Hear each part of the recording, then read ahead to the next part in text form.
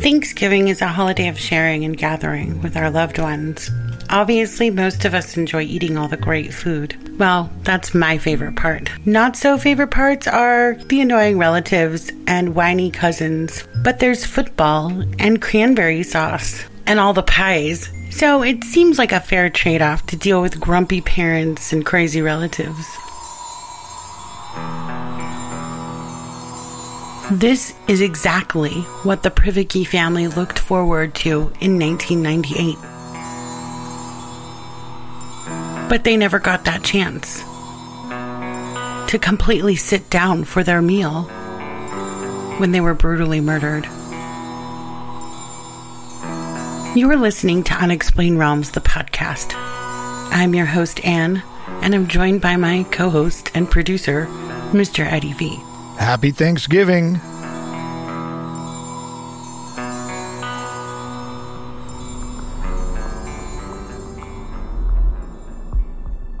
In November of 1998, in Muskegon, Michigan, the Privacky family held their Thanksgiving celebration a little late.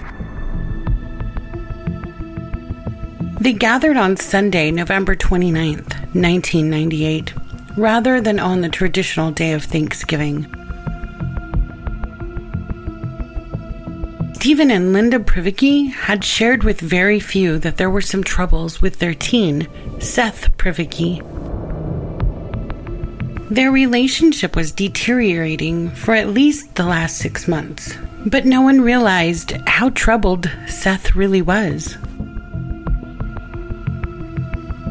On this Sunday, the family invited Stephen's father, 78-year-old John Privacky, their 19-year-old son Jedediah, and Jedediah's 19-year-old girlfriend, April Boss. Around noon, prior to guests arriving, Stephen had an argument with his troubled son. The argument escalated, and Stephen told 18-year-old Seth he would need to move out of the house. This angered the high school senior. Around 12:30 p.m., Seth obtained his father's .22 caliber pistol, inserted the clip, and hid the gun behind his back on his way down the stairs. Stephen left to pick up his 78-year-old father around 12:45 p.m.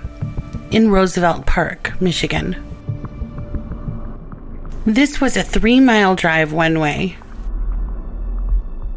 approximately a 25-minute round trip. Seth's mother, Linda, was in the shower upstairs, and Seth's 19-year-old brother, Jedediah, was on the couch watching TV. Seth quietly walked towards Jedediah on the couch and shot him in the back of the head. He immediately hid the body in the basement. He then waited in the garage. Seth's father, Stephen, arrived back at the home with his grandfather, John Privacky, around 1:10 p.m. Seth shoots them both in the back of the head as they enter the home through the garage door.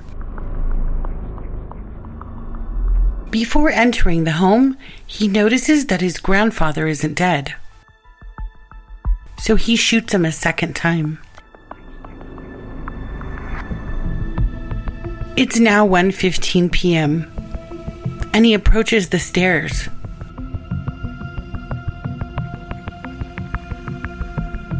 Heading upstairs to the bathroom where his mother, Linda, is showering.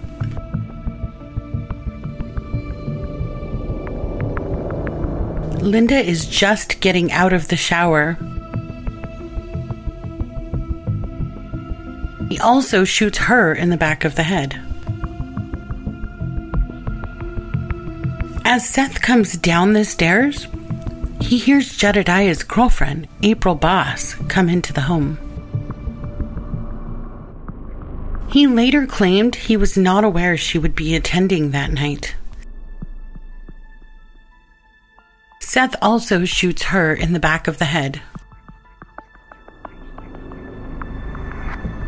Realizing that there are dead bodies everywhere, Seth calls his friend Stephen Wallace.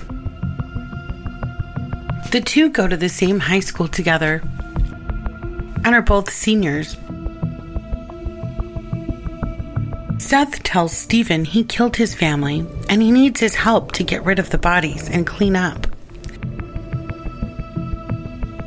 Stephen Wallace arrives and helps Seth in wrapping the bodies in sheets and plans to bury them later. Though Stephen had a church youth group party to attend at 6 p.m., he promised he would come back and help Seth bury the bodies.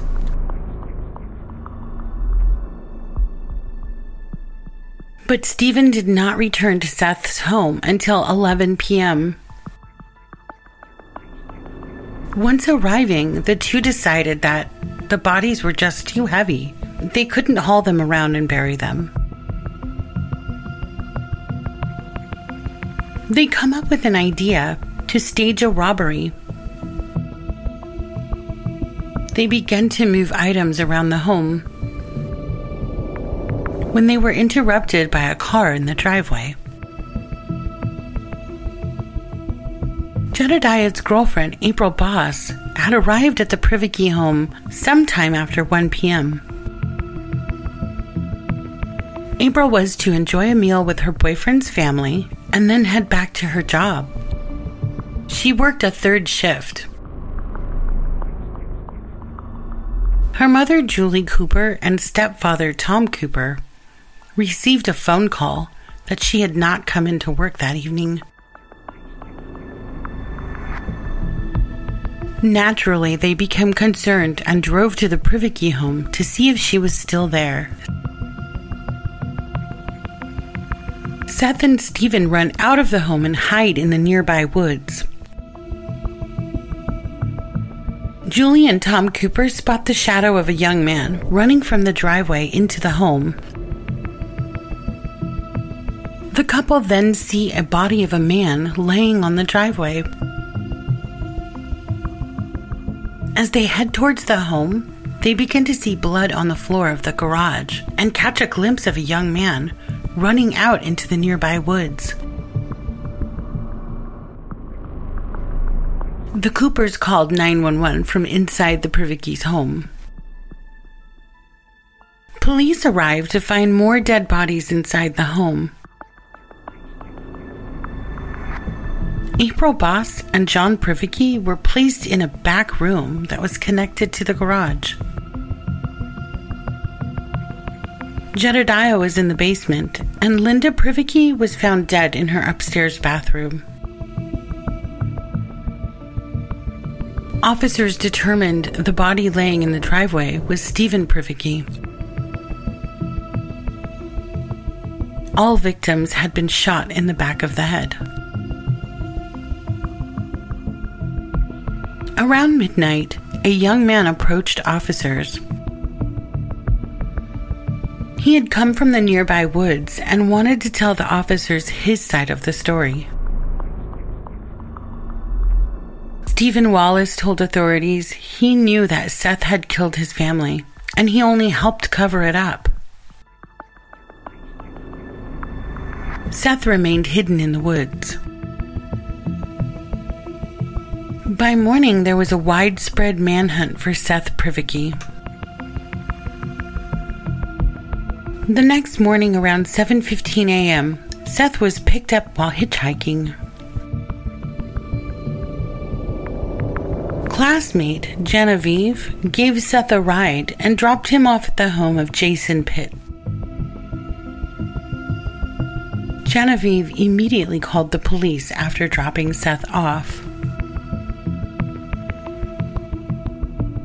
Jason Pitts was a friend of Seth, but wasn't home on that morning. Seth hid in the pole barn, but this would be exactly where authorities would find him and arrest him. After being arrested, he initially stated his brother Jedediah had committed the murders, but he eventually admitted that he committed them. On December 1st, 1998, Seth Privacky and Stephen Wallace were charged with 5 counts of murder. Stephen Wallace's charges were later reduced to accessory to murder, and during trial, he was actually acquitted. While in custody, Seth stated that he and his father argued frequently, and that day, when his father told him he would need to move out, Seth felt that his parents didn't love him anymore. He felt the family would take sides against him, so out of sheer anger, he would just take his revenge on them. Seth was sentenced to life in prison with no possibility of parole. Seth made a bizarre last request from the judge. He wanted to see the free world one last time. The judge rejected this request. Seth Privacky only served 11 and a half years in prison. During this time incarcerated, he convinced 2 other murderers to help him escape. The 3 overpowered the driver of a semi-truck while he made deliveries to the prison. The 3 drove the truck through the double fencing that secured Kinross Correctional Facility in Michigan. After making it past the gates, the 3 fled on foot. 2 of the inmates surrendered. 30-year-old Seth Privacky was running across the street from the prison when a correctional officer shot Seth in the head. So many questions remain in this case. What sets off a teen to slaughter his entire family? And the irony of Seth being shot in the head. In the same fashion, he shot his family. This must just be another case that's left to the realms of the unexplained.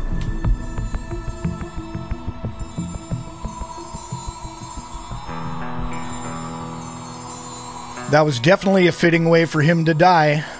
Live by the gun, die by the gun. Ironic that he was shot in the head, identical to how he shot his family. Yeah, how sad, an entire family gone. A troubled individual, to say the least. Hopefully our listeners will have a much more enjoyable holiday weekend than they did. Agreed. Hopefully all of our listeners have a wonderful Thanksgiving. We here at the Unexplained Realms podcast are very thankful for our listeners and followers. If you haven't already, please subscribe to us on your favorite podcast platforms. We are also on Facebook, Instagram, and now on YouTube. Or visit us at unexplainedrealms.com.